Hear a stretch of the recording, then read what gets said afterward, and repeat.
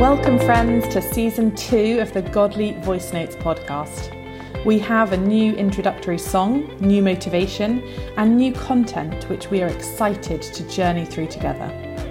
The aim of this podcast is to use informal conversation to explore how we can live holy lives as ordinary people with an extraordinary calling in Christ Jesus.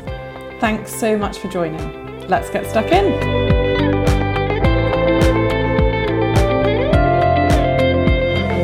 This is part 2 of a 2-part series on the topic of disability.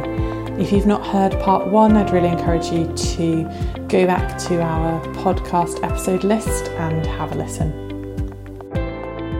Strange question, but do you ever wish people couldn't see your disability? Occasionally, in certain contexts. I think kind of in friendship-wise, no, because if people treat me differently because I'm disabled, then I don't really want to be friends with them. So it's a useful kind of tool for me to see what people are like.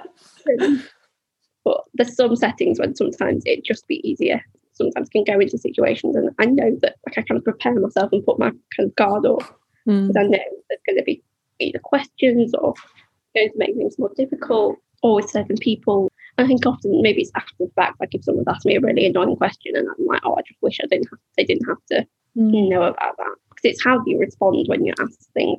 Like I can't constantly be ready with a really good answer. And, sometimes that's after things I'll be like, I wish I'd have said that. And that would have been such a good response. I hope that makes sense. Yeah, it definitely makes sense. It's like part of you every day. It's not like you can just have a day off and be like, I'll just have a disability-free day. Yeah, exactly.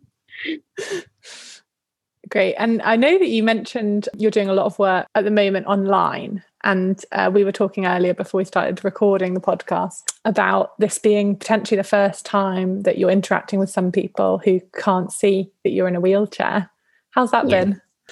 It's such a weird experience. So I've started the job post-pandemic.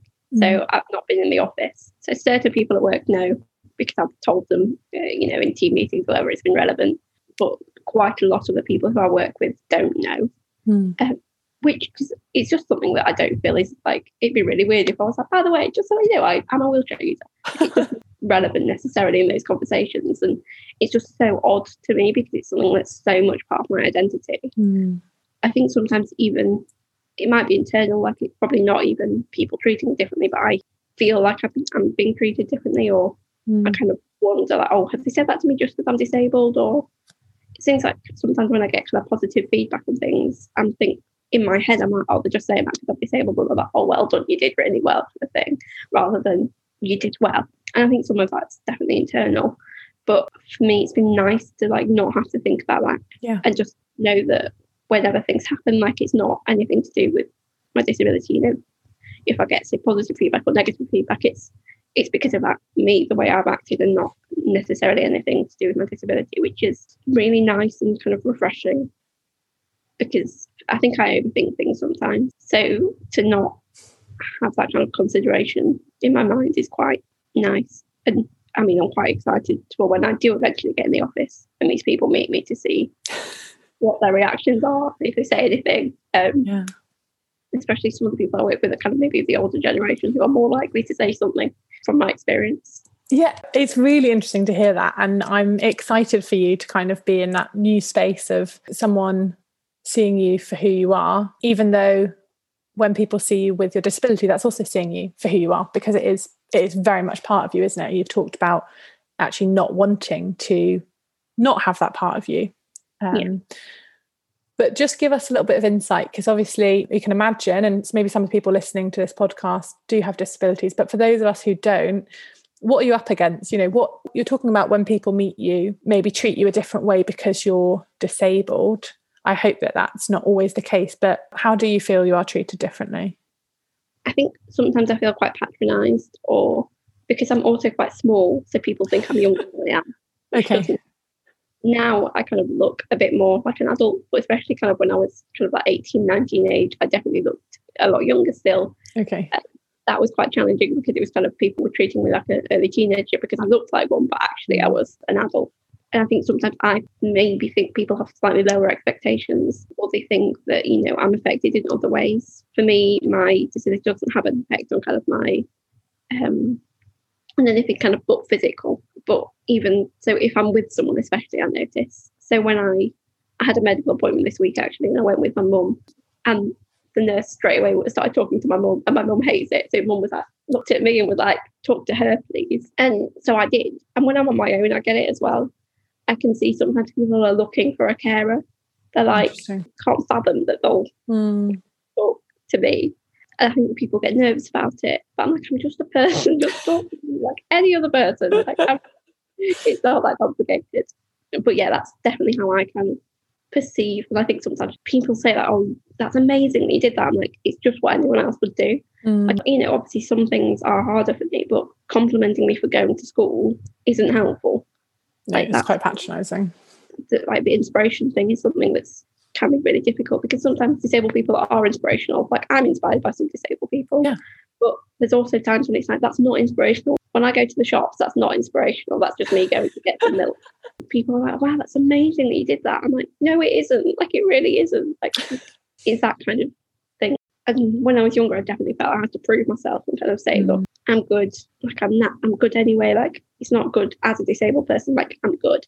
Yeah. You know, and I think and now I've kind of got past that, but certainly when I was younger, I felt pressure to, like, when I was at school, I always wanted to, like, be the best. And I think that was because of my disability, because I didn't want to be, oh, you know, you're the disabled one. I wanted to be something else. And it's probably true of people with other reasons that people look on them differently. For example, maybe not so much now in the UK, but certainly in other countries and previously, as a woman, you'd have to prove yourself more. You know, that's good for a woman, or people who are of certain races. It's not a direct comparison, but it's that sense of you almost need to do better than everyone else, or people somehow think that you've achieved greatness by doing what is fairly standard because you've done it despite your disability or your colour or your whatever it is. So you've talked about there being some really positive things that people do in church and there being some less helpful things. Can you just explain a bit more to us about what is unhelpful? I think sometimes kind of the conversation around things like healing can be quite unhelpful, because obviously healing is an amazing thing and it's brilliant, but it can be really unhelpful to disabled people. For me, I don't want to be healed from my disability. I wouldn't want that, because it's part of who I am, and I think it's shaped me and affected what I want to do with my life, and the career I'm pursuing is probably related. I've kind of come to that because of my disability. So for me, being healed wouldn't necessarily be helpful. I think sometimes there's a presumption from people within the church that you should want to be healed, or that healing is like the best thing for everyone, for every individual circumstance. And I think that's the thing, like, there are some circumstances where healing would be great. So for me, for example, if I have like a sudden thing, so say if I have a fracture, a healing from that fracture would be brilliant. But a healing from my genetic condition is not necessarily, I don't even think that would be what God would want. Obviously, everyone's made in God's image, and for me, that included having a genetic condition. And also, some people become disabled later on in life, but that doesn't necessarily mean that they want to be healed. And I think sometimes there's that kind of presumption that you should want to be healed, and like being disabled is a bad thing. It's like, oh, let me pray for you. And it's like, that's not necessarily helpful. I mean, it's never happened to me personally, but I know some of my disabled friends who are non-Christians have had people kind of approach them in the street and say, oh, well, let me pray for your legs so that you can walk again. And for someone just going about their daily life who doesn't think that is ever going to happen is not helpful or a positive thing. And even though, you know, that person probably has the best intentions, it's not helpful. And I think it's about realising and recognising how that might come across. It kind of insinuates that being disabled is a bad thing, and not being able to walk is always a bad thing, which isn't necessarily the case. And I think obviously in the Bible there's lots of instances of healing, which is great, but I think also it's important to remember like the societal context, in that for me, if I was disabled at the time of the Bible, that would have been a completely different experience than being disabled now in modern society, where we have the equipment and the medical things and the ramps and things like that, that like, I'm still able to have the same kind of life as if I was not disabled, which is obviously very different had I been disabled at the time of the Bible. And I think that's one thing to consider, is, and that's what I kind of tell myself, is that sometimes I remember when I was younger reading about this healing in the Bible and being like, well, why am I disabled then? And like, why? I don't understand. But I was like, well, no, because that was then, and it was very different. And that person being disabled would have been very different to being disabled in today's society. Because I think that's, for me, kind of how I reconciled my faith with disability, because at times I found it really challenging and being like, well, I don't understand. Does God want me to be healed? Should I not be disabled? Like, is it? It's hard. I think it's like, especially growing up as a teenager, that kind of age when, that's when you really kind of figure yourself out, and reading about it isn't always, and being told from the church kind of like, oh, you want to be healed and things like that. And that's not necessarily the case. And I think it's important to speak to individual people. And if someone asks you, can you pray to heal me? Then that's completely different to going up to a stranger or telling just a random, even a friend really, like, oh, I want to heal you. Like, that's not necessarily the best thing. It's about having that conversation. And if someone asks for healing, that's extremely different to just telling someone that you're praying to heal them. It's really interesting to hear what you're saying there. This is a really sensitive issue because disability is part of people's identity. I think that's where the challenge is. And when I read the Bible, and my understanding of God through my relationship with him is that he is the God of inclusivity. He is a God who loves people of all nations, of all tribes, of all tongues, and I'm sure of all abilities. And therefore, you are so loved by God, and someone who's disabled is as loved by God by someone who is able-bodied. And therefore, it shouldn't change our value before God or before one another. However, I think many disabilities do come with pain or do come with limitations. And I imagine that many people do want to throw those off. And yet there is also something about it being part of their identity. And I was just reading through some passages before we come for this conversation. And when you look at Jesus healing people, I think one of the things that's amazing about that in those times, as you said, things were so different. Nowadays, I hope we are coming towards a time of celebrating people with disabilities with things like the Paralympics. And I think we've got a really strong focus on human rights in this country, at least. But actually, as you say, the time of the Bible, that really was not the case. So when someone who couldn't walk was before Jesus, what I think is amazing is that he saw them and he loved them and he had compassion. Yes, he healed them, but it was almost like the last thing, he forgave their sins first. He saw their faith. And I think that would have been really unusual for those times. Yeah, that's those are my thoughts around what you've said. Yeah, it makes me sad to know that you have non-Christian friends who have perhaps been damaged by people who don't know them going up and saying, I'm going to pray for you. I hope that came from a good place, but you can see how that could be quite damaging. I think especially when you're kind of going about your kind of life and you're not in that kind of situation where it might happen. If that person is in a church, then you're kind of aware that it could happen. But when you're just kind of commuting to work and that happens, it's very different. And I think especially for non-Christian people, it can kind of put them off Christian faith because it's just an automatic bad experience that they're not going to then be like, oh, actually, it's complicated. And I think it's something that, like, I sometimes, like, when things start in church, if like they're talking about disability, I'm like, oh, what's going to be said? But I'm like, are they going to say, what are they going to say? And it's really hard and it's a really sensitive topic and everyone's different. And if someone's going through pain, but disability as a whole doesn't necessarily mean that someone is suffering. And I think that's the important, like, disability doesn't equal suffering kind of thing. Yeah. It's the distinction that I think sometimes people forget. That's really helpful. Disability doesn't equal suffering. That's really helpful. And actually, we can be confident knowing that in the stories of Jesus, at least, he knew those people through and through. And actually, he said to the blind man, he didn't just go up to him and say, I'm going to heal you. He said, what do you want?